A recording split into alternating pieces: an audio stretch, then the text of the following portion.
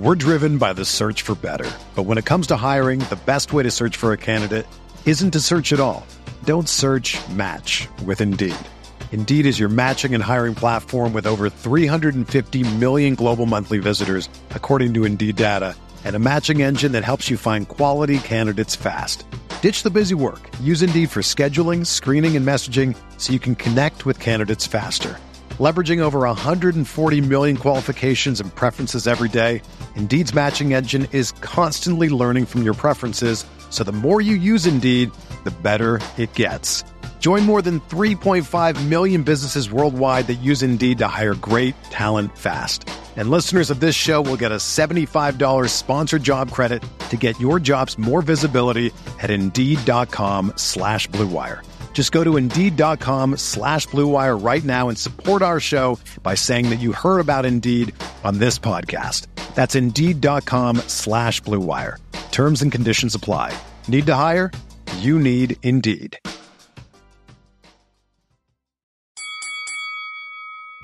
We're here.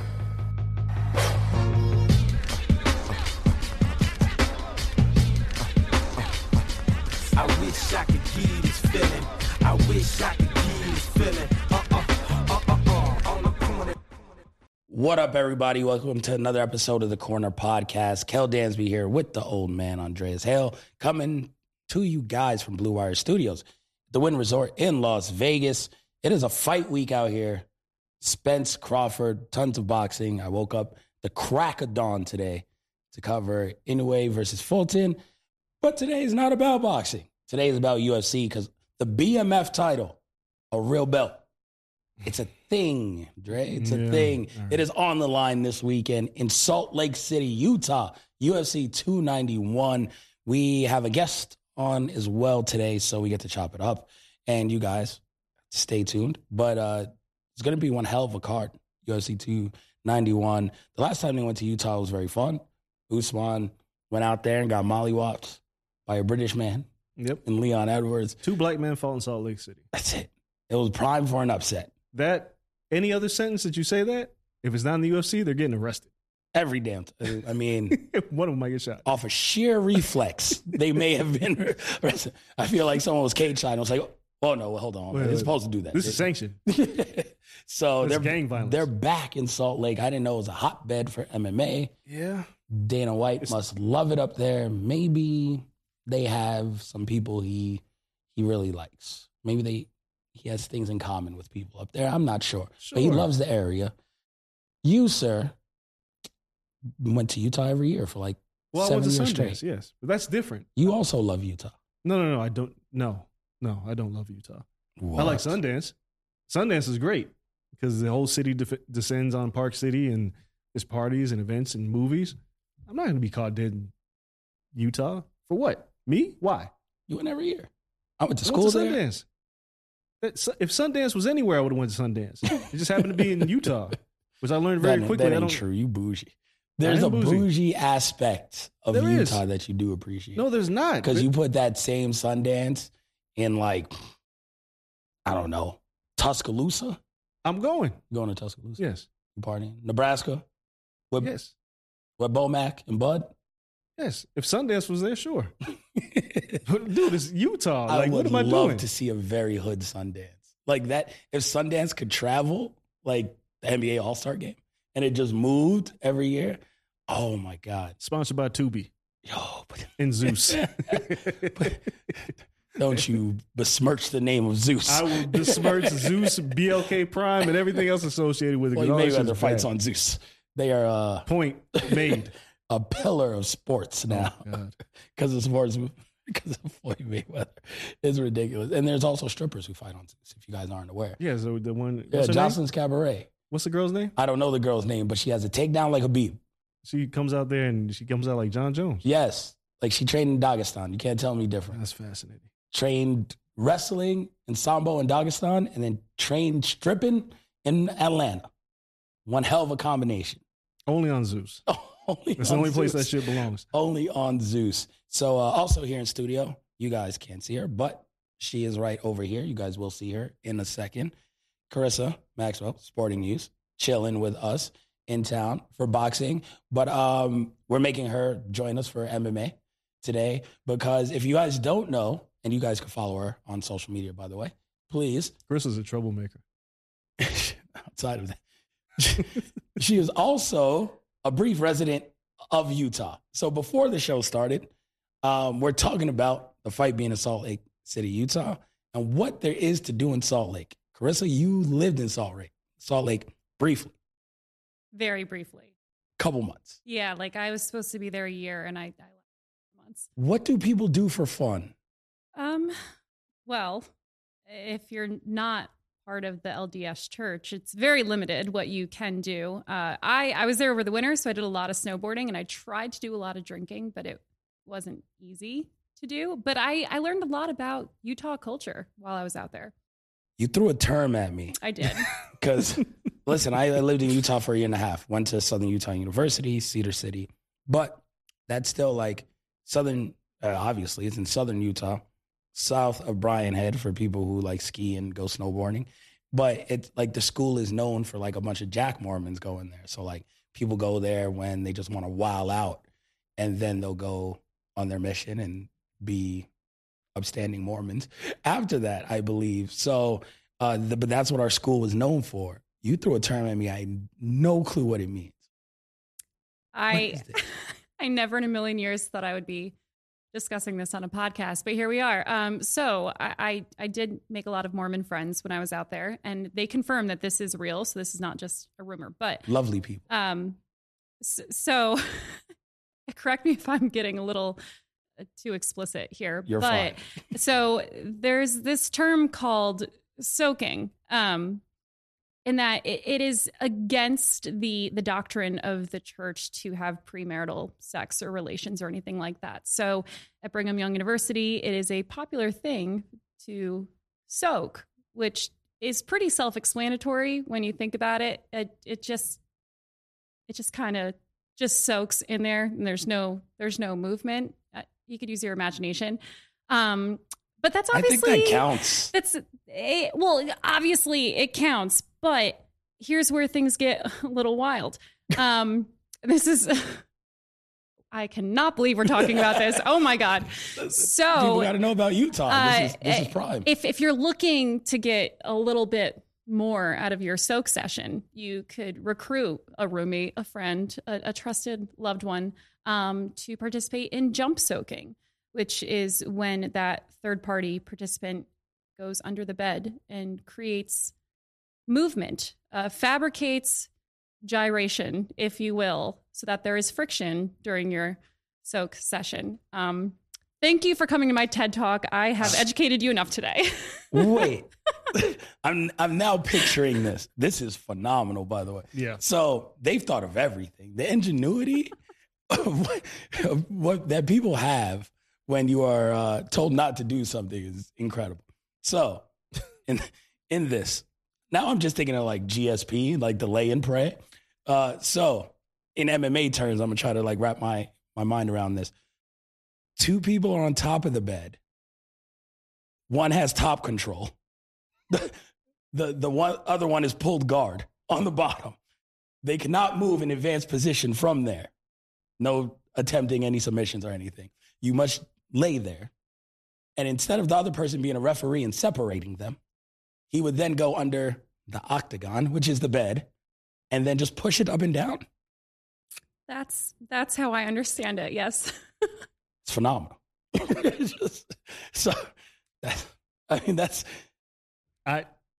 Listen, there's no losers in that. John Jones once hit under an octagon. Maybe he thought he was helping a soaking session. I don't even know what to say. They said he was running from USADA. Like, nah, like he had an entirely different purpose. John Jones knew something we did not. He was under the octagon. He has heard of what, Carissa? He's going to fight in Salt Lake City. Next card, John Jones. If he wasn't going to New York, he'd be in Salt Lake. Now, I learn something new every day. Every single day. Today was that day. I feel like this still counts though. That's so how, like, I'm not one, like, I'm not the Lord. Like, I'm not judging these people, whatever makes them feel good. The term is hilarious. But yeah, that 100% still counts. Again, like, if we're scoring this in MMA, like, fam, you still got the takedown. Like, it counts. Like, as soon as you hit the mat, it's a takedown. Like, you can't be like, well, I'm just here. Who signs up for this to do the motion? Like, who's that guy or girl? Whoever does it. You're a good friend. Because I feel like at that point, one, you got to be in good shape. Because I don't know how long it takes. But two grown-ass people, like, I mean, like two, you got to shake a bet. That shit can't be easy. Can't be. Well, I mean, You're doing push-ups. The whole thing, though, is that they can't finish, right? So we don't know how long they're underneath the bed doing that. So they can't finish. Yeah. So what do you do? Tell them, stop. I will let you know, as a man and anyone listening, you are not in control of this. So, like, I don't know who deems, like, you can't do, like, and I don't know, like, the Mormon religion, but you just said, like, they can't have premarital sex or anything. And I'm sure any act is deemed shunned upon.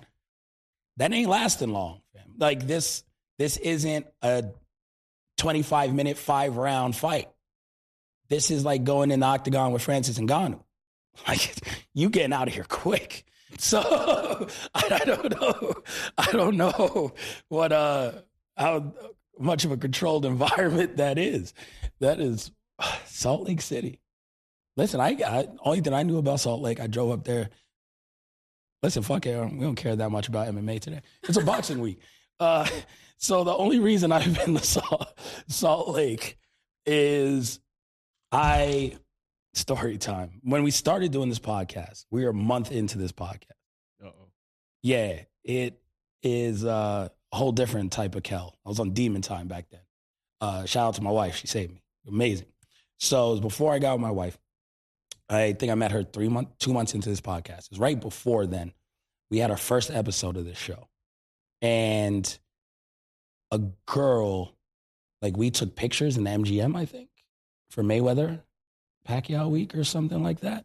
It was probably before that. We were prepping for the show.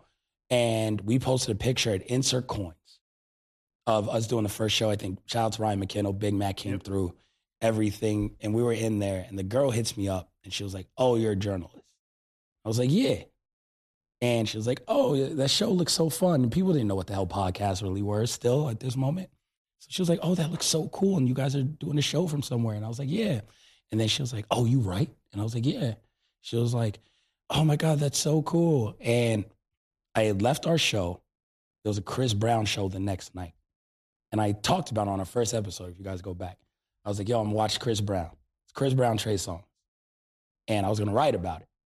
And they gave me 2 tickets as media to write about it. I had no one to take. I'm single. I was whatever.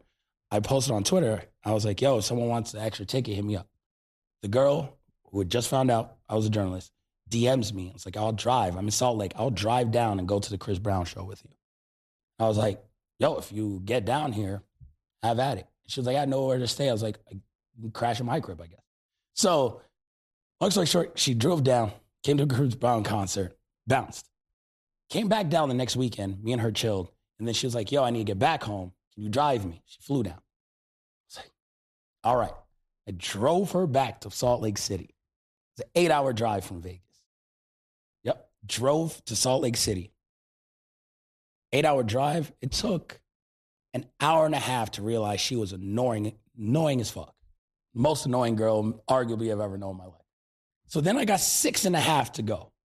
She annoys me for 6.5. It starts snowing. It's March, early April.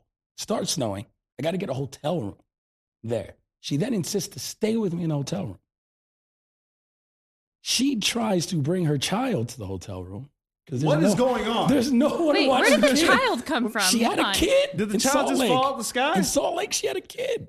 And I'm just like, yo, you just been leaving your kid every weekend? Back up. I'm like, yo, this is not going down. Stop. Yeah. She came down. Yes. She flew down. Second weekend. with no way back. 0 way back. But she didn't have this kid. No kid with her. Where the fuck was this kid the entire time? It was with her sister. Where's her sister? In Salt Lake City, obviously. So you were driving up. Yes. To get her back to Salt Lake City. And you guys have to stop because it's snowing in Salt Lake? Yes, I drove through the snow, made it to Salt Lake. Boy, you paid But I had hefty to price stay, for I companionship. had to stay the night. I was dumb. I had to stay the night. Again, she was just like, oh, I'm back. I got to go pick up my kid. Maybe I want to stay the night at the hotel room. I can just bring him. He'll sleep on the couch. It's like, you're not bringing your kid here. Long story short, her sister kept the kid for the night. She annoyed the fuck out of me. So the next day, I wake up. I'm like, yo, I got to hit the road. I just want to eat. She's like, oh, well, yeah, do you have to go? You can stay in. I was like, no, I'm out. And then she was like, all right, let's just go eat. So she took me to a place called King Burger. Crown Burger, King Burger, something like that. Either one. And they have like double cheeseburgers covered in pastrami and a bunch of fry sauce, which is like their shit up there, I guess. It's one of the best burgers I've had in my life. All the bullshit I went through those 2 weeks, entire 2 weeks, as annoying as she was, took a bite of this burger. It was worth the entire trip. That's a lie. The entire trip. This burger was so fucking good. I was like, you know what? I don't dislike her as much. And it's because of the burger was, the pastrami hit so hard that I was like, yo, you know what? I ended up seeing her one more time after that. That was that good that she was so strength of the annoying burger. you was just going to see her again. Off the strength of the burger. You're a special kind of guy. That was me in Salt Lake City. And then thankfully, my wife stopped curving me and actually went out date on with me like a month later, and I didn't have to talk to the girl again. But at least you had a King Crown burger with pastrami. Yes, it reminds me. I mean, Chris went here. I don't care. It reminds me of the Seinfeld episode where Elaine is the one with the yada, yada, yadas. And George asked Elaine, like, yo, could a woman really yada, yada sex? And Elaine's like, yeah. And she tells the story. And she's like, I went out with this guy. He took me to a restaurant, got the lobster bisque. We went back to his house, yada, yada, yada. And then George is like, what? And then Jerry's like, you can't do that. You can't yada, yada over the best part. She's like, I mentioned the bisque. And it's like, that's the story. It's like, nah, like the burger is the highlight of my trip. And there's nothing else to mention. That is the pastrami burger in Salt Lake City is that damn good. Yo, you are on some other, because there's no way. I wasn't soaking. We can start talking UFC in a minute, because I know listeners are like, what the fuck? But they've been here before. It's not the first time on the show. You had a woman fly down with no way home. First off, she flew herself. I'm just saying, you didn't fly. She flew herself. She bought a one-way ticket. One way. She was like, if I don't get home, I'm just here. Yeah. And I'll leave my kid behind. 100%. And you being the nice guy that you were, was like, I'm going to drive from Vegas to Salt Lake City and back home to drop her off. Back home by myself. I could To never. be fair, I wasn't affording a plane ticket. So I was just like, I mean, look, you got here my yourself. car was my only means. I'm not this. I know this might sound bad, but if like I didn't ask you to come to stay, like I would assume somebody coming out to see me would find their way back home. I wouldn't think I have to dropping you off back at home was like a 15-minute drive. Like if I like drive from North Las Vegas to Henderson or something like that. But you had to drive from Las Vegas to Salt Lake City. Her on this show like 8 years ago. I'm pretty sure of it. So this is why I was nice, and I was an idiot back then. But two things, and hot takes aside, my hot takes were great. I wasn't an idiot because of the hot takes. But what? Because people were gonna be like, "Yo, you were an idiot 8 years ago. You could just listen to your hot takes." Like, no, the hot takes were fuego. But no, just separate the two. Yes, I was an idiot for this reason. One, it was, and it sounds stupid now, but I was like 26. It was my first time having like fan groupie experience, where she was like, "Yo, you're a journalist." Oh my God, I love that. And I was just like, "Oh, I'm smitten by this." Like I've never had someone just like think my job was like so cool that they wanted to just bring themselves somewhere. So that was one. And then two, and this is like even worse, is I remember, and the reason she came down with the one-way flight and I didn't even care and I didn't even think about it. We were at the Trey Songz, Chris Brown concert, and she'd gotten back from Miami, kidless as well, I believe, like recently before then. And she was like, oh, look, and she was staying in Chad Ochocinco's crib. They were just friends. but she had pictures in his crib. Hold on. And then she had texts, and the texts were coming in, and Marcus Jordan was one of them. James Harden was another, and I forgot the other guy. And there was like another like basketball player.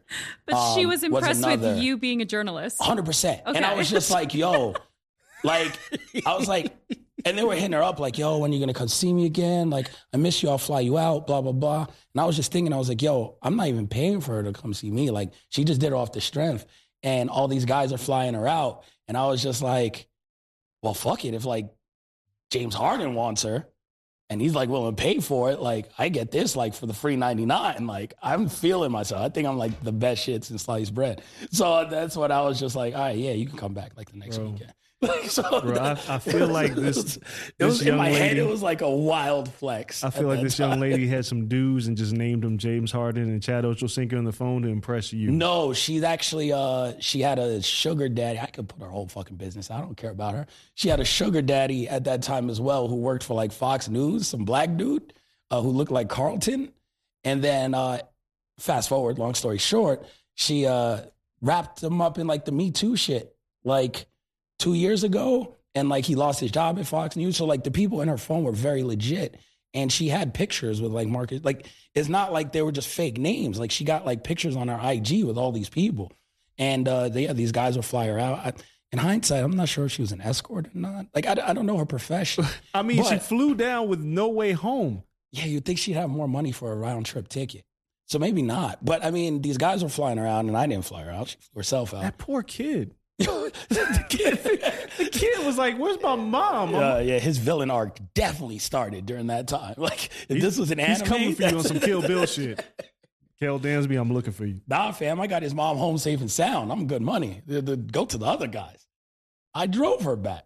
I was done. But yes, the King Burger was like the best part of that entire thing. But that's the only time I've ever been to Salt Lake City. So that boy, it was I don't even look. Somehow we went from soaking to that, and then everyone knows a lot about us. This is weird, man. It's weird. So as we're recording this podcast, today is Tuesday. When I woke up this morning to watch the NWA Fulton fight, I jumped in our group chat and that was a whole different story. You guys were talking about Blue Chew and the owner of Blue Chew is racist. Yeah, it's a damn shame by that guy. And can't even take a Blue Chew ad no more. But boy, we had just a weird. The chat was weird. It's been a day. This is weird. It's been a day. I went to San Diego for one weekend and came home, and y'all didn't. No, but who knew this? Like many weird ass things happen in Salt Lake City. Yeah, now we're talking about soaking, and then you just talked about some girl who just got a one way, but she knew Chad Ochocinco, but she couldn't find it. She lived in Salt Lake City. Salt Lake City. Her sugar daddy lived in Washington D.C. Worked for like Fox News or something. I'm baffled. Like politics or some shit. Yeah, it's weird because I also remember her like paying for a lot of things, except like getting gas, home. Everything but going home. She only dealt with cash. She did not. I don't know. She only dealt with cash. And it was before Cash App. I don't know. Was she getting like Western Union transfers? I don't know, fam. It was a weird time in my life. We just started the pod. I was busy. I didn't ask too many questions, but I'm telling you, that was my thought process was, I think she might be a groupie, but she's a groupie for all these guys with a lot of money. So you felt, so your ego was like, yeah. Through the roof. I'll drive you home. Yeah, there's a Joe Budden line. He's like, something about James Harden in your text. And I was just like, every time that line hit after that shit, I was like, I get it, Joey. Like, I get it. Like, James, one, look at me like I'm crazy. James Harden is everywhere. He was Zion before Zion. This motherfucker's everywhere. Evidently. So, yeah, like, I don't know. I don't know what she's doing with herself now. I don't know. Hopefully her child is fine. I hope she ain't listening to this podcast. She might be. I don't know if she's still a fan of the podcast. My kid is fine. Don't you worry about my child. She knows it exists, obviously, because she was smitten by this. It exists. Yes. And it's ridiculous, but that's how they give it up in Salt Lake City, I guess. Right. So for those of you who are just joining us on this podcast, this is a UFC podcast. It ties in. Sure. Soaking, kids getting left behind, Trey Songz and Chris Brown. Said her friends told her about this. I didn't ask a million questions about the friends. No, did they do it? Like, I don't. How do they know these things? I don't know. I didn't ask any follow-up questions. I didn't want the details. All right. Well, Chris is smart about this. Yeah. Yes. And tandem soak. It's like it's not the boxing show, but there was tag team boxing this past week on DAZN. I feel like it can't be. So many parallels. So many. Really. There's a lot. I feel like if we're being like generous, 50% of the crowd at UFC 291 probably knows what the fuck soaking is. We're driven by the search for better. But when it comes to hiring, the best way to search for a candidate isn't to search at all. Don't search, match with Indeed. Indeed is your matching and hiring platform with over 350 million global monthly visitors, according to Indeed data, and a matching engine that helps you find quality candidates fast. Ditch the busy work. Use Indeed for scheduling, screening, and messaging so you can connect with candidates faster. Leveraging over 140 million qualifications and preferences every day, Indeed's matching engine is constantly learning from your preferences, so the more you use Indeed, the better it gets. Join more than 3.5 million businesses worldwide that use Indeed to hire great talent fast. And listeners of this show will get a $75 sponsored job credit to get your jobs more visibility at Indeed.com/Blue Wire. Just go to Indeed.com/Blue Wire right now and support our show by saying that you heard about Indeed on this podcast. That's Indeed.com/Blue Wire. Terms and conditions apply. Need to hire? You need Indeed.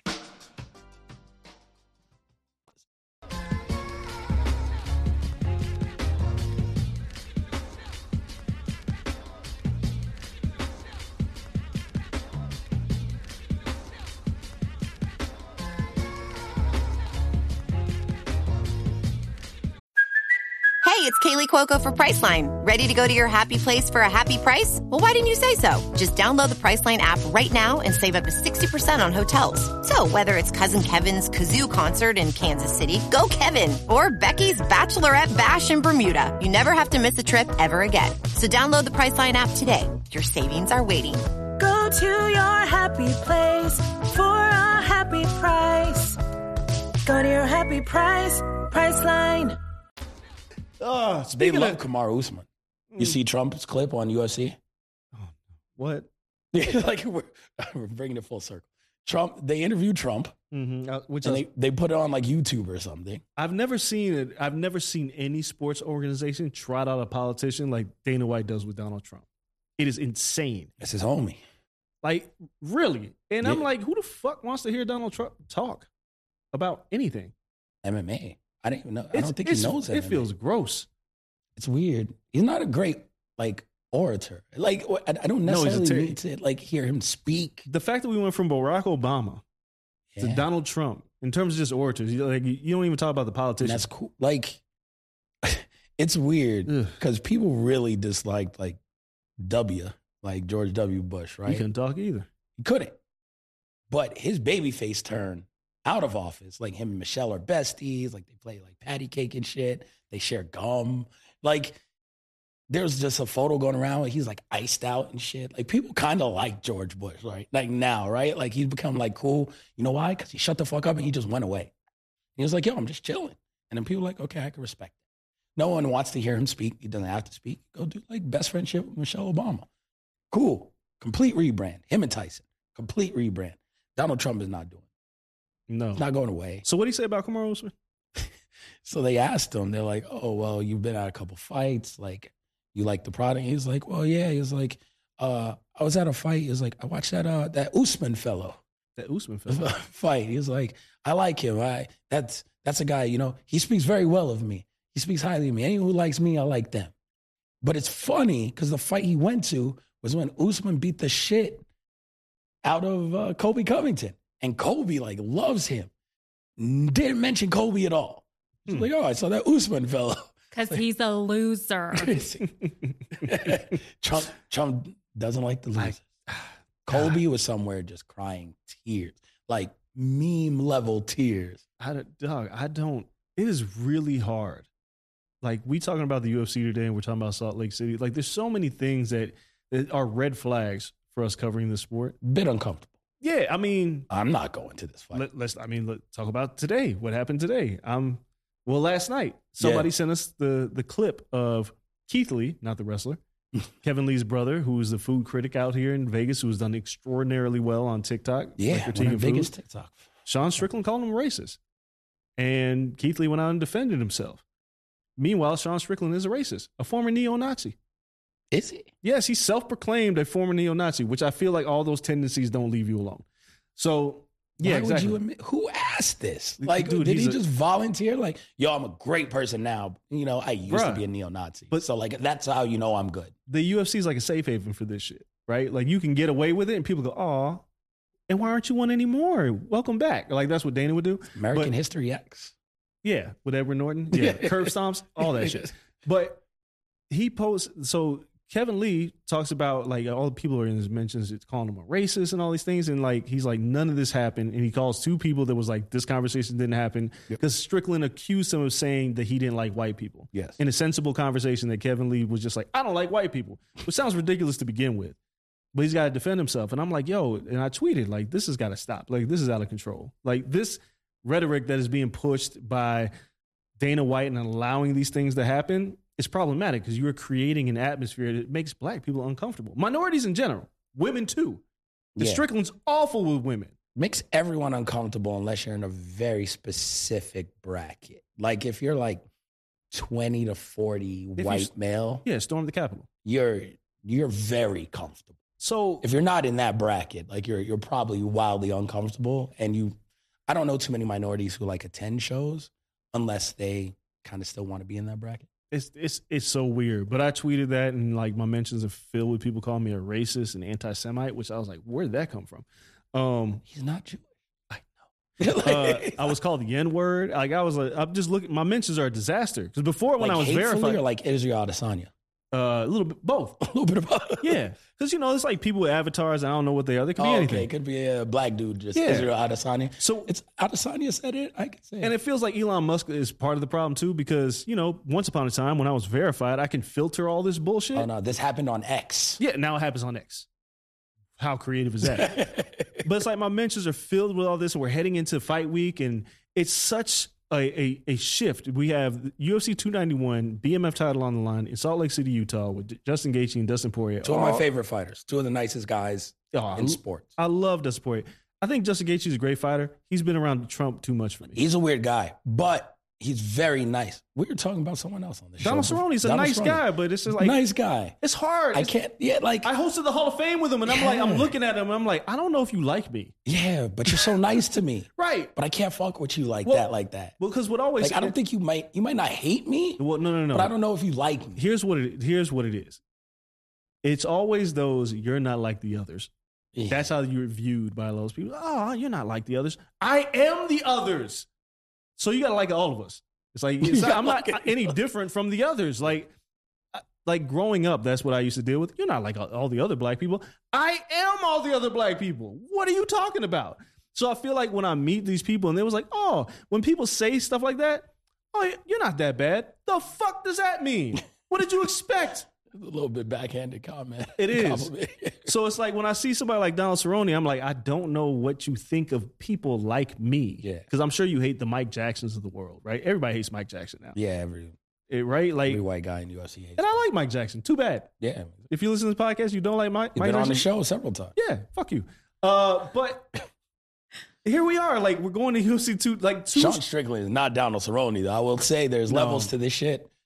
But there's He is Colby neither Covington. a nice guy. Look, dude, Colby Covington, Henry Cejudo, Jorge Masvidal. Like, you run down the list I mean, of they've also been with like the Czech dictator dudes. Like they shooting rockets and shit. just go wherever they think money will come. Kind I'm of. just like, saying, it's just so they're crazy. playing to their base, which is more sad than it is like racist, right? Like now I'm just sad for you. Like you got to be around Trump. You got to be around this dictator because like you think it's going to make you money. You But they think it's like going to it. make. I think they like Dana liking them. And I they're don't just know, like, yo, man. I think he's going to like me more if I'm around the shit that he likes. Like, yeah, give me a bazooka. But bro, Dana's going to think this is really fucking cool. how many of those And then guys? like he'll be around. How many of those guys like Jordan Peterson and Andrew Tate? Dana White just did Andrew Tate's podcast. Yeah, that's ridiculous. Like, Like, a good it's- amount of them. I think it's like bro culture. It's like his demo. It's alpha male, bro culture. It's disgusting. Literally, there was a team alpha male, like in the sport. Well, yeah. Never thought about that. It's like ingrained in the sport. But you have UFC 291 this weekend in Salt Lake City, like the whitest place in the world, right? Aside from like Idaho or some shit. It's pretty white. It's pretty fucking white. But then you have on the other side in Vegas, where we're at this weekend, the blackest fight of like the century. As long as you can get, yeah.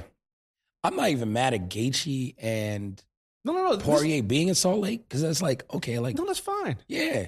And like, that makes kind of sense. I don't like, know what kind of sense it makes, but I'm just saying. It should be in New Orleans. It feels like these two promotions couldn't be polar opposites in terms of their base. Oh, yeah. Like the people that are going to be at this fight this weekend versus the people that are going to be at UFC 291, very different people philosophically. I will ask you this, and it's not like devil's advocate. I'm interested. Do you think Dana White would be comfortable at the Spence Crawford fight? Comfortable? He's rich. He would be, he's above it. Yeah. A non-rich white person. Do you think like, because I wouldn't be comfortable at UFC 291 I'm not as like a paying customer. Bro, I'm not comfortable with a lot of the UFC events. No, I mean, but we go because it's our job. Like, I know. But like as a paying customer, I'm probably not going to pay unless it's like MSG show or Vegas show. Like I wouldn't pay because it's wildly uncomfortable to be around the fans, their base. Yeah, because this is not. I wonder if like they'd be uncomfortable like coming this way. Yeah, this is not about the fighters. This is about the fans, and the base of each sport is cultivating. Yeah, and you got to play towards the fans, right? Like that's what makes you. You don't have to. I mean, like you don't have to try Trump out. Like, dude, they tried to Trump out at UFC 290, played the music, and Dana White walked him out. You don't have to do that. No, they tried him out like Hacksaw Jim Duggan. Right, he could have had a 2x4 and a thumbs up. Oh, they would love that shit. But it's ridiculous. It's so ridiculous how these two sports are so different. That some days I wake up and I'm covering UFC. I'm like, what am I doing? Chris is here because they asked me to interview Jorge Masvidal. I was like, I ain't doing that shit. It's spirited interview, Chris. You know who Chris did? I couldn't. She had good interview with John as well. Well, her Masvidal interview, and he talked about his aunt getting her titty blown off. Yeah, that was like I mean, honestly, up until the point we were talking about soaking, that was like the weirdest thing I've ever done in an interview was talk to him about his aunt escaping communist Cuba. And he like so just nonchalantly is like, yeah, she was running across a minefield and a mine went off and it blew her left titty off. And now we call her Biggie Smalls. And then just continues on with the story. And I'm like, whoa, wait a minute here. Yeah, no, it was really, really weird. Does he like Cuba? No. But so he just loves America because he doesn't like Cuba. Well, that's how it I'm works. Fascinated by like Florida Cubans and their love of patriotism. Yeah. If you want to go down that route, that's a whole nother show. Their issue with Fidel Castro and Che Guevara being light-skinned Cubans and escaping asylum and hating communism to not understand what, like Fidel eventually became like not a great person, right? Yeah, but in the beginning, Che and Fidel, they championed any minority. They fought for, freedom for other countries and liberation. But eventually it was hard. Like the shit that they did was they executed people. Like it was not pretty. So if you're a light-skinned Cuban that got your rights taken away, your privileges taken away, and you left to go to Florida, you hated Cuba. So when you heard the term communist and you like, black people are communists, you just hated them all. So that's why it's very easy for them to hate Barack Obama because they like socialist medicine. Even though Cuba had the best doctors in the world, even though like Castro and Che, they offer the best doctors to the world. But those people, they hated them. They hate socialist medicine. They hate socialism. They hate communism. They hate sharing. They come here. They like capitalism. They like Trump. They become Republicans. And they hate everything else. So by proxy, it's like they kind of hate us too. That's like the skinny of it. There's a much longer version of it. But somebody like Masvidal, that's where they came from. Like they wanted to escape and find freedom in America, and they hated communism and all this shit. So it's so weird though. Like, because when I went to Miami, like Little Havana, and then you go like 3 streets over, and it's nothing but Haitians. It's like y'all live right next to like nothing but black. Like you're touching, and your countries like are both very poor and oppressed, and you guys have like to escape to both coming here for a better life. But, like Haitians aren't like that. It's so wild. The Caribbean in general is wild. Like being from Puerto Rico is like, it's such a different thing. People hate Puerto Ricans. Like if you go around the Caribbean, because they're like, because we don't need passports and we get like de facto citizenship and shit like that, hate us. And Puerto Ricans really don't like people escaping like off of their islands and coming to Puerto Rico, as they try to do quite often. Yeah, so it's bananas. So like thinking of Jorge Masvidal like in that section is like, one, I don't know how you got on Cuba. You got one hell of an interview with Jorge, by the way. Like to even get like that in depth is like phenomenal. I don't know. I mean, I had so many people, they're like, how did you keep a straight face? And I'm like, I honestly think I went numb because it was just so weird. And it was during the week that Trump got indicted the first time. So that's kind of how it came up. He was just going off about the bullshit indictments and then going off about communist Cuba. But, you know, to clarify, he didn't come from Cuba. His dad did. Yeah, so he was from here. Yeah, like, so everything he knows is from his dad. And it was just funny because, you know, he's talking about his family's experience in Cuba. And his I'm not aunt with one booby. Yeah, Biggie Smalls. And I'm not going to question their experience, but I'm like, wow, you really have like a really skewed perception of American history, Cuba's history, and what communism actually means. So it was weird. But going to the point you're making earlier about Colby Covington, Jorge did go off about how Colby isn't a real Trump fan, and he's only doing it to compete with Jorge for Trump's affection. But Jorge wanted the people to know that he is like a true diehard. In fact, I don't know if you saw, but the day that Trump came back to Miami after he was indicted, Jorge was at Mar-a-Lago. And that was the day before he was supposed to fight in the UFC event that he ended up retiring. He lost and retired it. So he went from Mar-a-Lago to Miami that night before just so he could be there with Trump. And I'm like, it's probably not the best way to prep for a fight, but okay. So I think he's a true diehard. It doesn't make it make sense though. Oh my God. Him and Colby just fighting for Trump's affection. And Trump just being like, yes. I 100% believe it's 100% a gimmick. Which I think he lives his gimmick now. Oh, yeah. I mean, he worked himself into a shoot. But the gimmick pays. So you can't pull away from it. You'll lose your whole fan base. Yeah. No, you got to lean into it. But I will say this. It wasn't on this podcast, but UFC used to have the kind of like open interviews, like fighter interviews during fight week and everything. And people would just be on like little chairs and you could talk to everyone. Colby Covington wasn't this guy 4 years ago, 5 years ago. No. Well, yeah, about 5 years ago. Well, he adopted it because he needed a personality. Yeah, because he wasn't selling. He was boring because he wrestled everyone. Yeah. But like there was people like in his gym, like he trained with a lot of minorities. Sure. He helped a lot of people in his gym. He wasn't an asshole. He wasn't hyper Republican. He wasn't like putting people down. Like you never know somebody's. And it's okay to be Republican. You just don't got to be like. I'm not a fan of like just being like off the fucking reservation Republican. Like you don't got to go full. You know, Trump is my hero. Like he's just adopted the gimmick, and now you can't dial it back.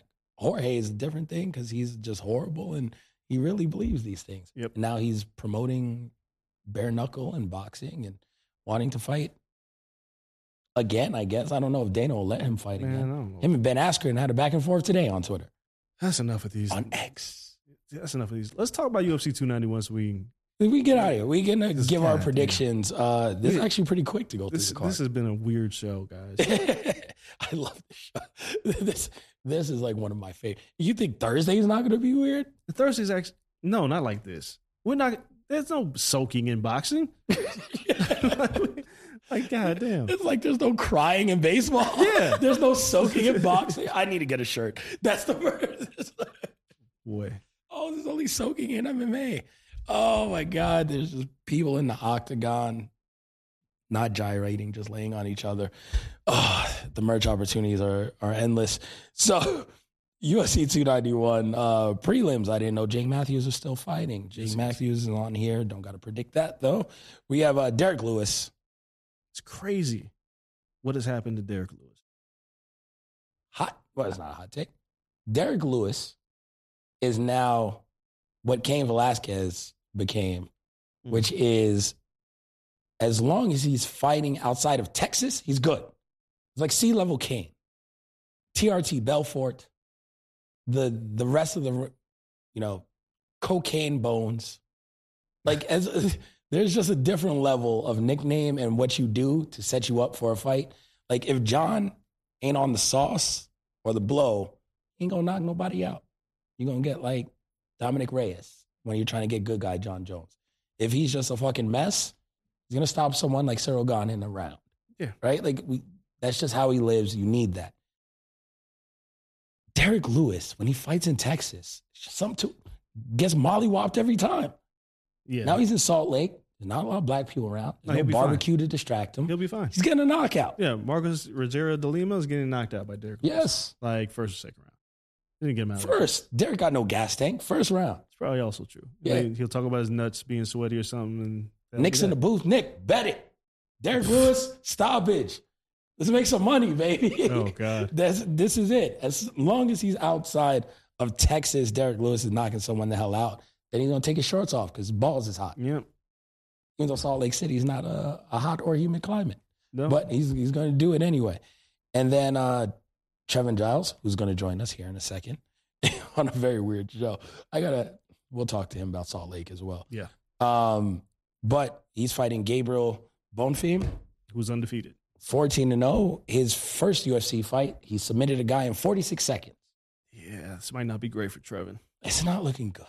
I would like to say Trevin's going to win. Yeah, I'm picking against our guest today. I think if I went back, you've picked against the last 5 guests. I know, and it's awful because I think you've been right. That's the problem. But we're back on a losing streak. We had a brief winning streak. I know, but this is the problem. Like they set up Trevin Giles to put somebody over. Yeah. Hopefully that's not the case, right? But no, yeah.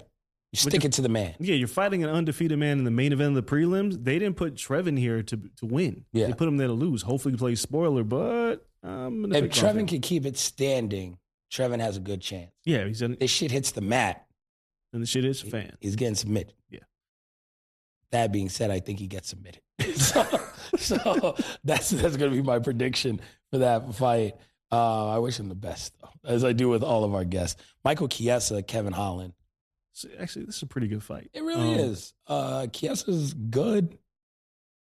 I don't know. I've had brunch with Chiesa before, so it's a little hard to pick against Chiesa. It's a random note. Carissa, don't look at me. That's like not that. why you pick. Oh my God! Now I'm thinking when a fight is close and two people are evenly matched, you pick the one that went to brunch with you. Brunch may be in play. Now Kevin Holland's winning though. Yeah, I'm picking against Chiesa. I didn't invite him to brunch. He just showed up. So I'm picking Big Mouth. Chiesa was a giant lightweight. He's a pretty decent sized welterweight, but I think the longer the fight stays standing up, the longer it's bad for him. Chiesa 35. Yeah. Chiesa's like on. Let's see what he's had recently. 2-fight losing streak. Yeah, Luque submitted him. Sean Brady beat him. Sean Brady's a tough-ass fight. But before then, he beat Neil Magny and beat Rafael Dos Anjos. So, and Diego Sanchez. Yeah. Only 6 losses, though. I mean, No, but I'm still picking Kevin Holland. I am, too. And Kevin Holland, if he just talks a little bit less, this would be a good fight for him. Like, if he talks too much, that means he's on the ground. He's going to get submitted. The UFC's forever in debt to Kevin Holland. Yeah, 100%. For taking the Kamaya fight on a day notice. Yeah. And if you guys don't listen to Veterans Minimum, Nick in the booth, Nick Diaz. He does submission parlays that are phenomenal. And I feel like this card is right for it. So we had a submission last time. Chiesa by submission has to be stealing money. That's the only way he wins. Yeah. So if you need something there, Chiesa by submission, even though I do think he loses. Tony Ferguson, Bobby Green. Tony Ferguson's done, man. I don't know but Bobby got hands. We had Bobby on a show 3 times. They could have sent Bobby again for a 4th time this week. I love Bobby Green. Bobby's going to stop Tony. Tony Ferguson, unless he finds like the fountain of youth, like it's over. That chin ain't good. And Bobby got hands. He got stopped by Nate Diaz. Like, I forgot about that. Like, bruh, you got stopped by Nate Diaz. Jake Paul about to stop Nate Diaz. Right. It ain't trending well. MMA math, Tony Ferguson probably gets stopped by Jake Paul. Oh, that's probably true. I'd like to see them fight in PFL. But yeah, I'm picking Bobby Green by stoppage. And I think if Tony Ferguson doesn't retire after this, I don't know. What a huge drop-off. Man was undefeated forever. Justin Gaethje beat him within an inch of his life, and he hasn't been the same since. Tony Bellator after this. Nah, I think he's done. I think Bellator's like, nah, I'm good. No, you could get some more dough. I've heard they could use more money. Like so, I'm sure. So stop fighting is a little tough. Wonder Boy Stephen Thompson versus Miguel Pereira. This is a good fight, but I still believe the beating that Wonder Boy put on Kevin Holland. Oh, Wonder Boy is still that dude. He's like 40. Yeah, but Michelle Pereira is like, his striking is great. This if it wasn't for the main event, this could be fight of the night. But I'm picking Wonder Boy by second round stoppage. I'm giving Wonder Boy by decision. Pereira does a lot of dumb shit and like spinny shit, and it's not going to work. And then Wonder Boy's just going to outpoint him. That's three round fight. And then my fight of the night, which is weird given the main event. Yeah, I don't know how you have this. Jan Blachowicz versus Alex Pereira. It's a cursed division. Pereira stops him 2 minutes. That power travels. This guy is built different. Izzy Adesanya is just that good. And this guy was beating the shit out of him several times. Like, Pereira's really, really legit. And Blachowicz is great, but Pereira's huge. He's trained with Glover. He understands how to stop a takedown. Blachowicz has nothing for him on the feet. He's going to eat that left. It's going to be night-night. 2 minutes. One, I'm surprised this is not for an interim title. Jamal Hill having to give up the title because there's injury. But I think Yuri is ready. Yeah, but he ain't fighting yet. So I'm surprised that they have an opportunity to put an interim title on somebody. I thought they would do it here because then the winner fights Yuri. No, but I think, and not that the interim title hurts anything, right? Like, because they give that shit out like candy. Right. And the BMF title is not a real title. But when you look at this, I think it sets up Yuri and you give him a little more time. They don't have anyone, if you're looking through like the roster, to fight in Vegas in December. And last Vegas December was the same title in this division and ended in a draw, and then Jamal Hill won it. But Yuri coming back on a card, he was supposed to fight Glover last year in December. I think we have Yuri versus Glover's disciple in December for the title. And I think they just wait it out, and that's where you get that fight. I mean, that's why I thought this would be for interim title. Yeah, I mean, you could have, like interim versus but I don't think they care because it's not main eventing. If this was the main event of this card, the interim title would have been on it. But they're like, fuck it, we got the BMF title, and Dana loves the BMF title. And I don't think The Rock's going to Salt Lake. No. But maybe they have Karl Malone put the fucking belt on him. Ew. Would you be surprised? Would you be surprised? That's disgusting. It is horrific. But do you think it's not going to happen? I mean, Dana, I don't put nothing past him. Oh, Dana and the mailman seem like they could be thick as thieves. Yeah. How many kids you like today? Pedophilia. Let's go. This dog, I don't know, man. I feel like Jan Blachowicz, we pick against him all the time, right? Alex Pereira has no ground game. Like, none. Like, negative ground game. Like, him and Israel Adesanya looked ridiculous when they were hitting the canvas the first time they fought in the UFC. Sure. Pereira has all the power in the world to finish Blachowicz. Blachowicz's striking is not that bad. If Blachowicz can get Pereira down, this fight is over. Pereira's not getting I don't think he's subbing him, though. No. He's just going to pound him out. Pereira doesn't know what to do. You got to get him down 3 times. Nah, you only got to get him down once because he doesn't know what to do. And he'll probably get choked out. He'll probably give up his back in a panic and he'll get choked out. I just don't know if Blachowicz will get close enough in enough time. Fuck it, I'm just going to pick Jan. No, I'm going to pick Pereira because I want to see. You ain't going 15 minutes. You better choke him out because you only lasted 15 minutes with this guy. No. If I'm going to pick Blachowicz, he's going to stop him on the ground. And that's another thing. You put an interim title on this, you got to go 25. Yeah. Jan's like, oh, listen, it's hard enough to go 15. I ain't going 25. Dude, he got Izzy in the last 4 minutes of a 25-minute fight. Nah, I ain't fighting this motherfucker in 25 minutes. I don't know, man. If Blachowicz can just get this fight to the mat, he wins this fight easily.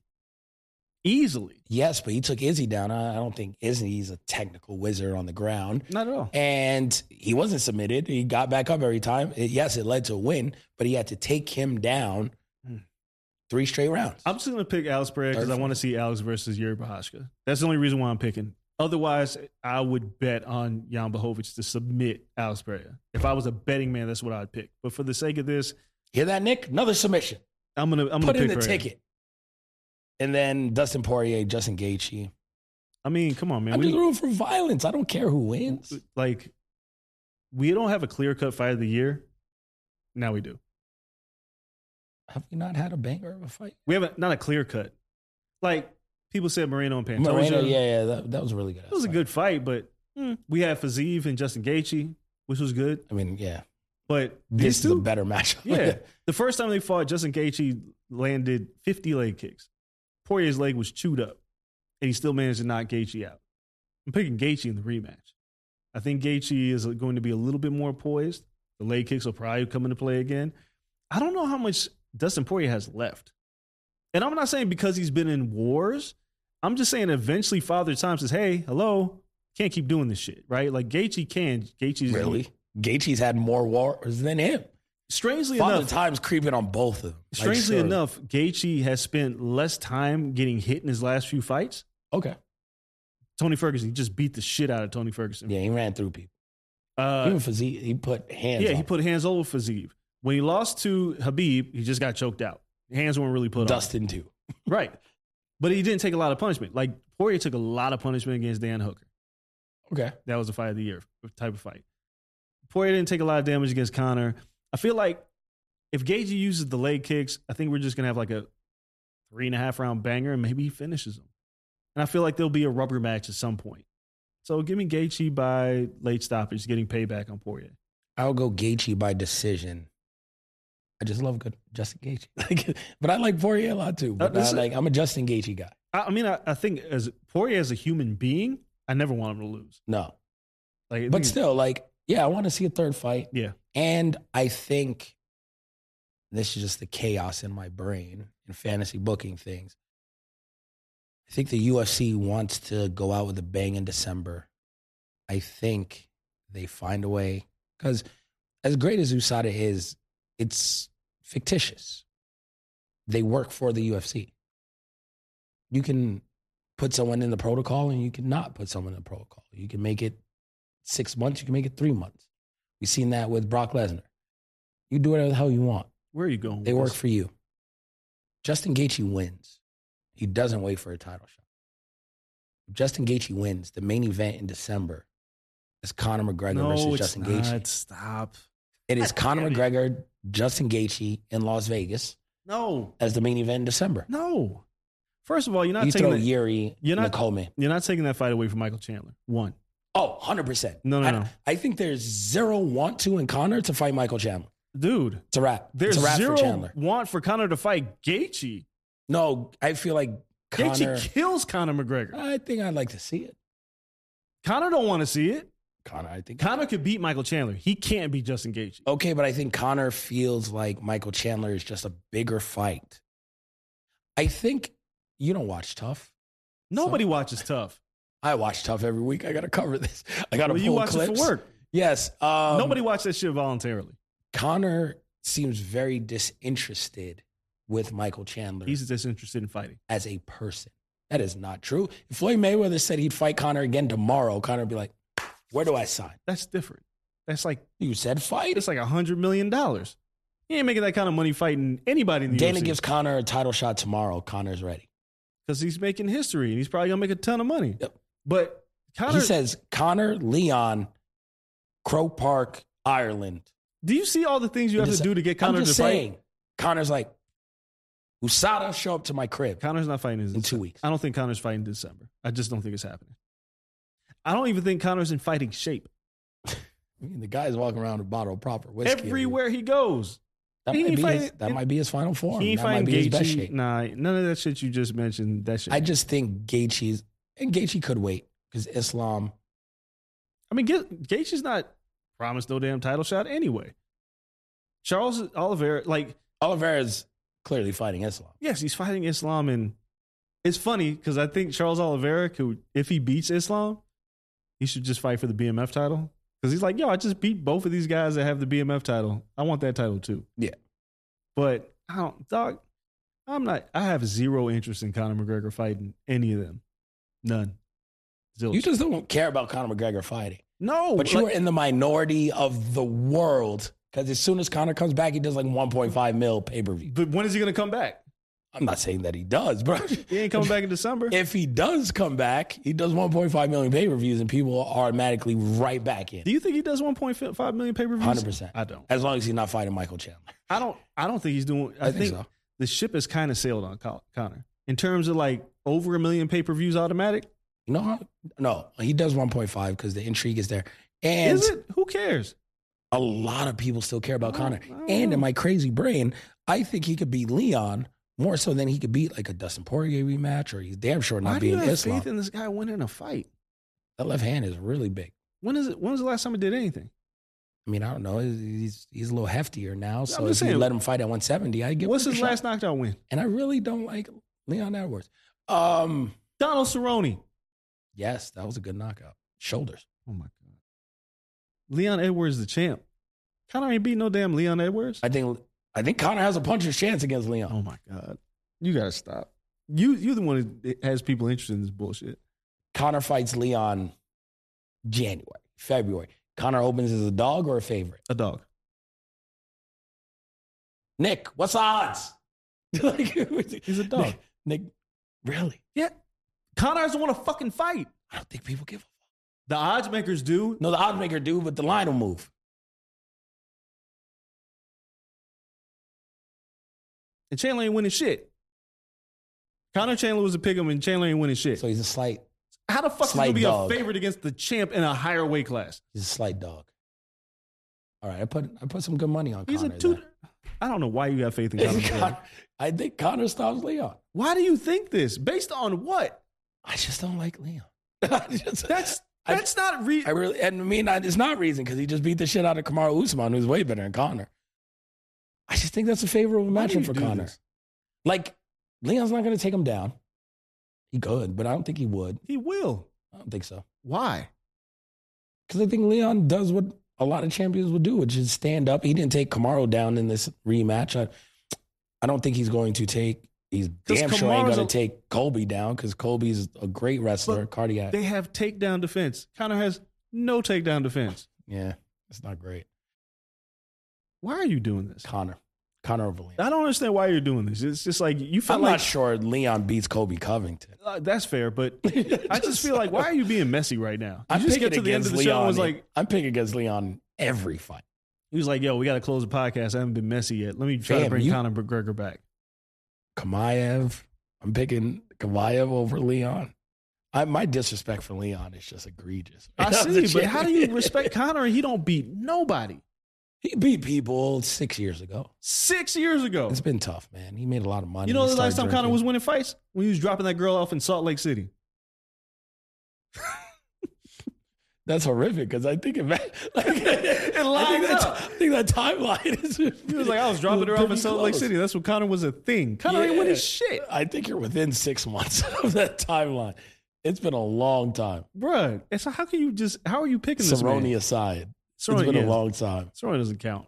Not even giving him that. You just interviewed Cerrone in the Hall of Fame. I did. Cerrone don't even count. Cerrone don't count. He knew what he was in for that night. Damn it, Conor. All right, so that's our predictions for that. Right before we get out of here, because we got like 2 more minutes, a couple of fights that have been announced. We talked about Islam, Charles Oliveira 2 for Abu Dhabi, and then Paulo Costa, Kamaev at middleweight, Abu Dhabi. Paulo Costa is about to get fucked up. Right? Yes. They must have gave him the bag, though, because it's like in Abu Dhabi. Well, they keep moving the Costa fights around, right? He was supposed to fight in Boston. Yeah. Then they keep moving them around. They ended up in Abu Dhabi because they needed Kamaev to get a fight. And the And problem it's like one of several places he can fight. And the other thing is like Kamaev has been such a pain in the ass for the UFC because like dude was supposed to fight Nate Diaz and was like, you know what? I'm just gonna miss weight by damn near 10 pounds Yeah, that wasn't great. and force you to rearrange your card. So they finally given him a fight, but they don't really like Paulo Costa neither. So they're just like, all right, let's just fuck them both. I And don't like either of these guys. so Kamaev's gonna beat the shit out of Paulo Costa. Charles Oliveira versus Islam Makhachev is interesting to me because that Charles Oliveira that fought Islam, that guy doesn't show up for this fight. He's not making that mistake again. No, I think Can he make a different mistake? Like Charles finishes everyone else. I think Charles might win this fight. Really? Yes, I think Charles might win this fight and really piss Alexander Volkanovski off. Volk is really just waiting. Like, he wants that fight so bad. I gotta He run this back. He had that surgery. He wants this fight.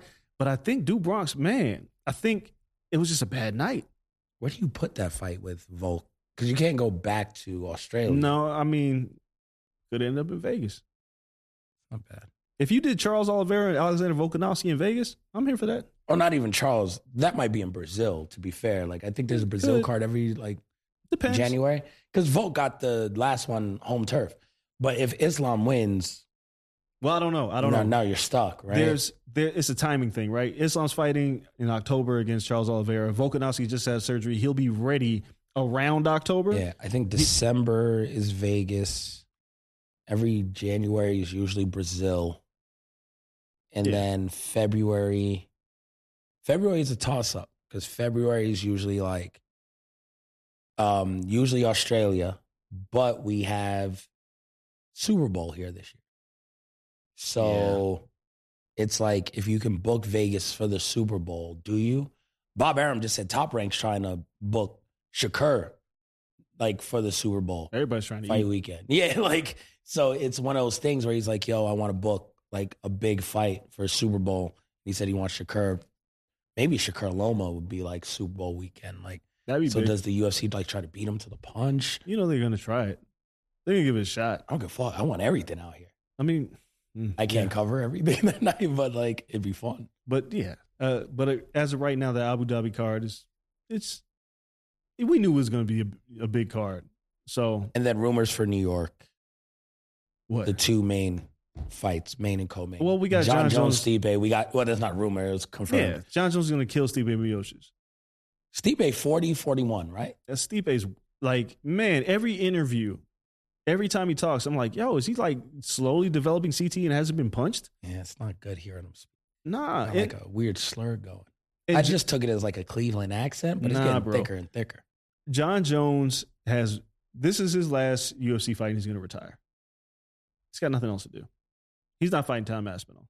I mean, we just saw Aspinall talking shit. I think he might fight Aspinall. Nah, I don't think John's really interested in that shit. I think if they pay him enough, he's interested in a lot. I mean, how much do you have to pay him? A lot. My question becomes 10 mil, by the way, do you want an exact answer? But John Jones hasn't made generational wealth money, and he has very big vices that don't allow you to really stack money. It's much like Oscar De La Hoya, but at least Oscar De La Hoya is promotional company. Well, he made a lot of money too. Yeah, but he made a ton of money.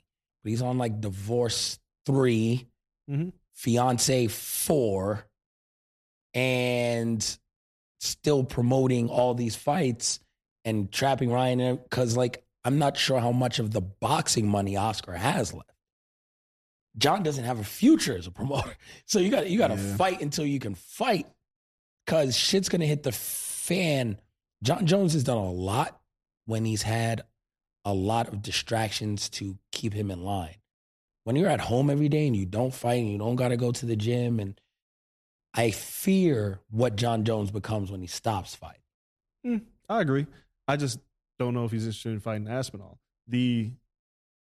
It's so funny though because we just talking about John Jones making generational money. You know who's making generational money? Francis Ngannou. John talking all that shit. Francis fuck gotcha. You, I'm out. You fighting Tyson Fury. He don't care if he gets his ass whipped. He gonna make more money than John made in his entire career in one night. Probably not more. John's made a lot of money. Pretty even. But yeah, so I'm saying in one night of getting your ass kicked, you don't make more. And John, we're talking about John fighting again. Saudi money. That's what I'm saying. He's getting that sports washing money. Yeah. And without cutting the UFC in on anything. It's crazy. Straight Saudi money. Straight cash, homie. Good for Francis. And then co-main, Leon Colby. So the racism will be strong on this particular night. Oh. It's 2 black fighters versus 2 white fighters, co-main main. USA chants. There's going to be so many USA chants. They're probably going to trot Trump out there. It's New York. Of course Trump's going to be. It's New York. It's gross. Trump Towers are right there. Disgusting. I'm skipping the jump. I promise you, fucking Dana White helped Trump hide the papers in Mar-a-Lago. I promise you, like, I just put Dana on the it's Dana's. The man didn't even hide the papers. I think all the papers came out. They didn't. They just stuck them in the shower and like files and shit. And it was like, what are you talking about? Gotta go Who's for it. hiding these papers? No, he'll be at the pay-per-view, I think. New York always has a good turnout. For Leon, like, that's a decent place to fight if you're not fighting in the God, I hope Leon wins. I don't know how he can. I know. Just can we get Colby Covington out of here, please? But I think Colby's a better fighter than Leon. Colby Covington's Again, a I good pick fighter. against Leon all the time. Colby Covington's a good fighter. He is. Like, he is a very good fighter. As much shit as we talk about him, the dude No, can he's a fight. very good fighter. Yeah. I just want him to fucking lose so he can shut the fuck up. I'm so sick of that dude. Kamaev didn't fuck up and couldn't make weight. Like, He would just murder them all. yes. And now he's up in a different division, pissing me off. Yeah. But I mean, I feel like Kamaev's problematic too. Like, he probably hates gay people. Like, this, I'm just making shit up.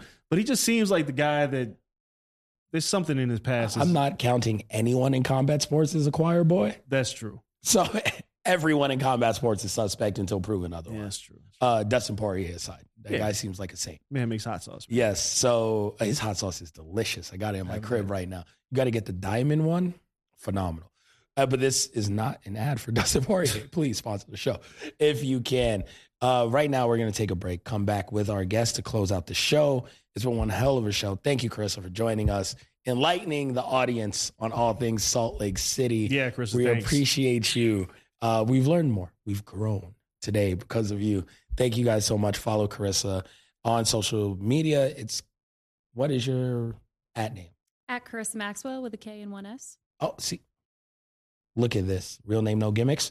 So just like myself, the old man Andreas Hale, you guys can follow all of us. Don't go anywhere. We have our guest coming up next. We'll be right back after this.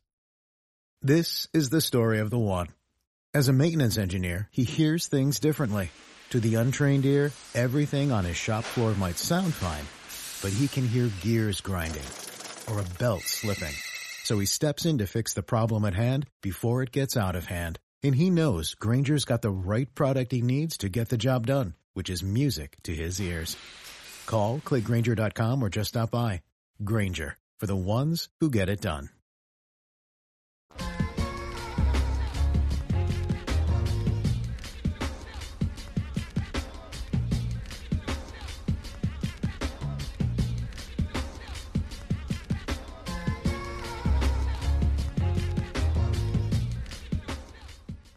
What up, everybody? As promised, we have our guest from UFC 291 going down this weekend in Salt Lake City. Trevin Giles joining us on the Corner Podcast, main eventing the prelims this week. Trevin, thanks, man, taking some time out. The beard is luxurious right now. You look fight week ready. Look fight week ready. I know it's a lot of training, a lot of stuff going into this fight. You're on a 2-fight winning streak coming into this. And this is really a prominent position, right? This is where they put people to really make a statement, to be exciting, to get people to buy the pay-per-view. How are you feeling coming into this? And do you feel like, all right, man, there's a lot of eyes on me. This is the last free fight. Do you feel they're putting you in that position to be like, yo, go put a show on for us? Yeah, I think anytime that you get the last fight on the prelims, it's kind of you. They're looking for you to put a stamp on the prelims, which I'm fine with that. I mean, it really doesn't affect me much. I'm gonna go out there and fight just as hard as I would usually. So it's a cool little spot. I'd rather be on the main card. Obviously, I mean, yeah, I get it. But I want to ask you, man, because you're 2-0 at welterweight. What made you come all the? You was at light heavyweight upon a time, bro. Like, how did you come all the way down to welterweight? How hard has that weight cut been for you? So I'm 2-1. I lost one at welterweight. Oh, that's right. It's easy for me now. As you fight, and I was never a light heavyweight. I took it because it was an opportunity, and and the UFC was giving me the opportunity. So I didn't care what weight class they tried to put me in, and I accepted it at 205, even though I was a 185er. Put on a little bit of weight, and just got it done. But as you train, you kind of get lighter and lighter. the competition gets more difficult as you go, so you work out harder, you get more cardio as much as you can, and that kind of just leads you into losing weight naturally. And I felt like I could make the cut to 170. So after a few 185 fights, I went to 170, and I feel good here. Do you feel like this is your ideal weight class? Because we hear so many people, a lot of people who aren't fighters, saying that fighters shouldn't cut weight, they should fight at their natural weight class, all of that stuff. Do you feel like this is your optimal weight class, though? Do you feel like this is where you're the biggest, the fastest, the strongest that you can be? Yeah, I was undersized at middleweight. A lot of those guys were very strong. Anytime we get in a grappling situation, I could feel the strength and the weight. I think they were putting on a lot more weight than I was when it was time to rehydrate and eat and everything. So fight night, I felt like guys were heavier than I was. And for the most part, I mean, in this sport, the fighters are just getting taller and taller, So I was usually the shorter guy. So I figured, why am I giving people that edge? Let's see about making the cut and have some length myself. So let's talk about your opponent, Gabriel Bonfim. This is a guy, doesn't have a Wikipedia page, but seems like he could fight. What do you know about him, and how's preparation going heading into this fight? I know he's the next fight, man. I mean, there's always some other guy that's looking to beat you, or everybody's got their plans on what they want to do with their careers, and sometimes you kind of line up in other people's plans. So that's all he is for me. He's in my way, I'm in his way. And I mean, I've seen that he had boxing matches and stuff. He's not a bad fighter at all. I mean, I watch him fight. He seems like he has some confidence in his hands once he gets going. And then he kind of sneaks a takedown on people once he touches them a few times. But everybody can be hurt, and I have faith in my grappling and my boxing, and I just think I'm the better fighter. So I'm gonna go out there and show that Saturday night. When the UFC offers you a fight like this, especially against a guy who's 14-0, he's 25 years old, a lot of people would feel like, okay, are they trying to put me into a gatekeeper role, right? Like, am I here to really put this guy over? Does that put a chip on your shoulder at all when you see this come across and be like, okay, like, you think that this guy is the real deal, you're trying to test him against me, but I'm going to show everyone that I'm still better than him and y'all messed up on this booking?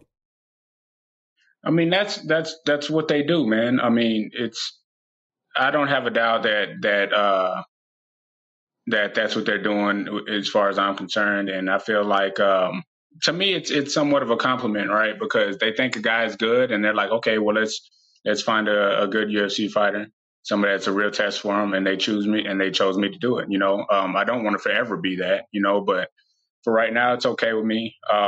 I'll win this fight and then go on to talk about some ranked names that I want next. Yeah, I was going to ask you, man, if you get this dub, do you have targets that are in the top 15 that you're looking to call out? Do you believe in calling fighters out? Some people act really weird about this. They don't like calling fighters out because they feel like they don't get to fight anyway. But do you believe in that, calling fighters out? I think, to me, it's just there's a way to do stuff. I mean, if I call somebody out, I'm not trying to talk down on them or all that other crap that comes with it just because I feel like it's a good fight. So I usually, ordinarily, I don't call anybody out. But I feel like if you kind of want to get things moving, you got to let the UFC know, well, what do you have in mind, right? Like, give them something to think about to see if it makes sense to them. And then maybe you can make that happen. But if you don't, then they'll just choose who they want to choose. And they may not think about that fight that you want. All right, we need a spoiler alert then. We need to know, who are you thinking about already? Like, who's on your mind where you're like, all right, I'm locking this up this weekend. I'm going to get this win. But who's on that radar where you're like, you know what, I want to match up with that guy. I want that fight. I'd like to get Neil Magny. Why? Because I think that he's a good fighter. I think that he's respectable, and he's been there and he's fought tough guys. And I feel like this sport isn't about trying to pick easy fights or just try to pick somebody that you feel like you'll just run over or anything like that. The guy's veteran. I got respect for him, and I feel like me and him match up well. Um, and I think that I'll be able to impose my boxing on him. And I'm pretty strong when you come into the clinch too. So I think that we're matched up pretty good. And I'd be interested to see how that fight plays out. No, we talk about Magny all the time, and he's the bar. If you can beat him, you are going to be a contender in this division. If you can't, he's going to humble you real quick. So that's an amazing person to set your sights on. Trevin, you're fighting in right. Yeah. Real quick, bro. You're fighting in Salt Lake City. I wanted to ask this because they did Leon Edwards and Kamaru Usman in Salt Lake City, which I thought was the weirdest place to do that fight. Two black men in Salt Lake City just doesn't seem like the right place. But what is like? You're fighting in Salt Lake. What's it like out there? Shit, I don't know. I just got here today. I did. I just got here today. I ain't really seen much, but kind of the inside of the hotel, and then, just doing our UFC obligations and all that other stuff, for our check-in and all that. But usually when we go anywhere, I can't really get a good feel of the city because we're out here for business, right? I mean, it's not like I can go around and eat good food and stuff like that. You know what I'm saying? I don't really get a good feel of the city because, like I said, I'm out here for work. Does the family ever travel with you, or you always dolo on these trips? My wife comes the day of the fight, so she'll come out. So if you win, do you plan on going out to celebrate? I don't know what the fuck you do in Salt Lake City to celebrate, but if you win, like, what are you gonna do? Man, honestly, usually after my fights, I just like to chill. I mean, that's enough. That's enough for me. That's enough action in one day. I don't really want to be around a whole bunch of people after I fight. I kind of just want to be around my wife, my corner and stuff, and hang out, eat, talk, just chill, and then go home and party. I'd rather party in Houston. It's a better party place. Everybody would rather party in Houston than Salt Lake. Every black person would rather go back to Houston and party. Everybody like Houston. Food, barbecue, something. All the way around is better in Salt Lake. Yeah, I don't know if they season their food in Salt Lake. They got a one burger spot that is delicious. I know you're cutting weight. I don't mean to do this to you, but they got one burger place where they put pastrami on everything. It's delicious. That's the only thing good. Yeah, and I heard. I was skeptical about that. I was skeptical about that because one of my cornermen was looking that up, and he said something about pastrami, and he was just kind of shaking his head at it. And then they had something called like Amish chicken or something. Like, I don't know. I ain't doing that. But if he's looking, I'm not trying to dog Salt Lake City or nothing like that because I don't know nothing about it yet. Who knows? I might find a gym out here. Something that's nice. Man, that's the spot. Right now, we haven't been able to. Yeah. Pastrami on a burger. Don't eat anything else. Get in, get out. That's the only place to go in Salt Lake City. So, last question before we actually get you out of here. Looking back at your resume before we talk to you today, you matched up and had a fight already in the UFC at middleweight, but against Duplessis, who's now in position to have a title fight whenever he's ready, it seems like, against Israel Adesanya. You've been in there with these high caliber guys, these guys who are title challengers, title contenders. When you look back now, having all that experience, do you feel like you're close to being on that level? Do you feel like you're now, and this fight is going to catapult you to that spot where you're like, I've been in the octagon with guys who are world championship caliber. I'm now about to be there. I mean, for me, I already know that I am. Even before him. I mean, even when I fought Dricus, I had miscalculations in that fight that cost me. But while we were fighting, I knew like he was mine. In this sport, you make mistakes, and you can get touched and you get knocked out, you can get submitted, But when we're in there, like as far as my technique and everything goes, I feel like he was primed to get finished before he actually caught me with a nice shot. So I don't think, to me, I think with him, people just have to give him more respect. the way he fights kind of looks a little funny. So it kind of looks like, oh, well, maybe he's not so smooth. He doesn't look like super technical and stuff. He's kind of jittery and stuff. It looks like he's not that comfortable. He's like very wide-eyed and stuff. So it kind of seems like, you'll go in there and take him out, but he's still a powerful dude, and he's in there to fight. I mean, no matter how he's feeling, he's in there and he's fighting, so people have to respect that. I mean, that guy can touch him, put you down, so I think a little bit of patience from me is all I needed for that fight. A little bit of patience and a little bit more of being I guess just going with my first mind instead of kind of just being in and out of doing whatever, attacking or defending. But but yeah, I already know I'm there. It's just a matter of me getting the right fights and then capitalizing. No, man, I love it. Can't wait to watch you fight this weekend. UFC 291, Salt Lake City, going down on Saturday. And can't wait to hear you call out Neil Magny, because that's going to be one hell of a fight. And I think you guys do match up incredibly well. So thank you so much, everyone. Make sure you guys follow the fight. It's free. It's the last free fight of the weekend. Yep. Even if you're not buying the pay-per-view, make sure you guys check it out. Trevin Giles fighting this weekend, Salt Lake City. Thank you so much, everyone. We'll keep this short because it's the end of our MMA episode. Thank you, everyone, here at Blue Wire Studios in the Wynn Resort in Las Vegas. Follow the Corner Podcast wherever you guys listen to podcasts and on all social media platforms. Follow myself, the old man Andreas Hale, as well. Till next time, enjoy MMA, enjoy UFC. It's also a huge boxing weekend. We got that show coming up later on in the week. Man, Vegas is popping. Salt Lake City maybe popping. We don't know. We'll see how that turns out. We appreciate you all. Until next time, we're out. Peace. Everyone is talking about magnesium. It's all you hear about. But why? What do we know about magnesium? Well, magnesium is the number one mineral that 75% of Americans are deficient in. If you are a woman over 35, magnesium will help you rediscover balance, energy, and vitality. Magnesium supports more than 300 enzymatic reactions in your body, including those involved in hormonal balance. From functional medicine doctors to mental well-being and female hormone experts, we all know that magnesium is the one mineral to improve all aspects of well-being and health. But which one? Magnesium Breakthrough from Bioptimizers, the trusted choice recommended by leading experts with 7 best-absorbed forms of magnesium to ensure your body receives the support it needs for overall well-being. Go to bioptimizers.com/balance today and use code BALANCE10 for 10% off. Support your journey to wellness at bioptimizers.com/balance.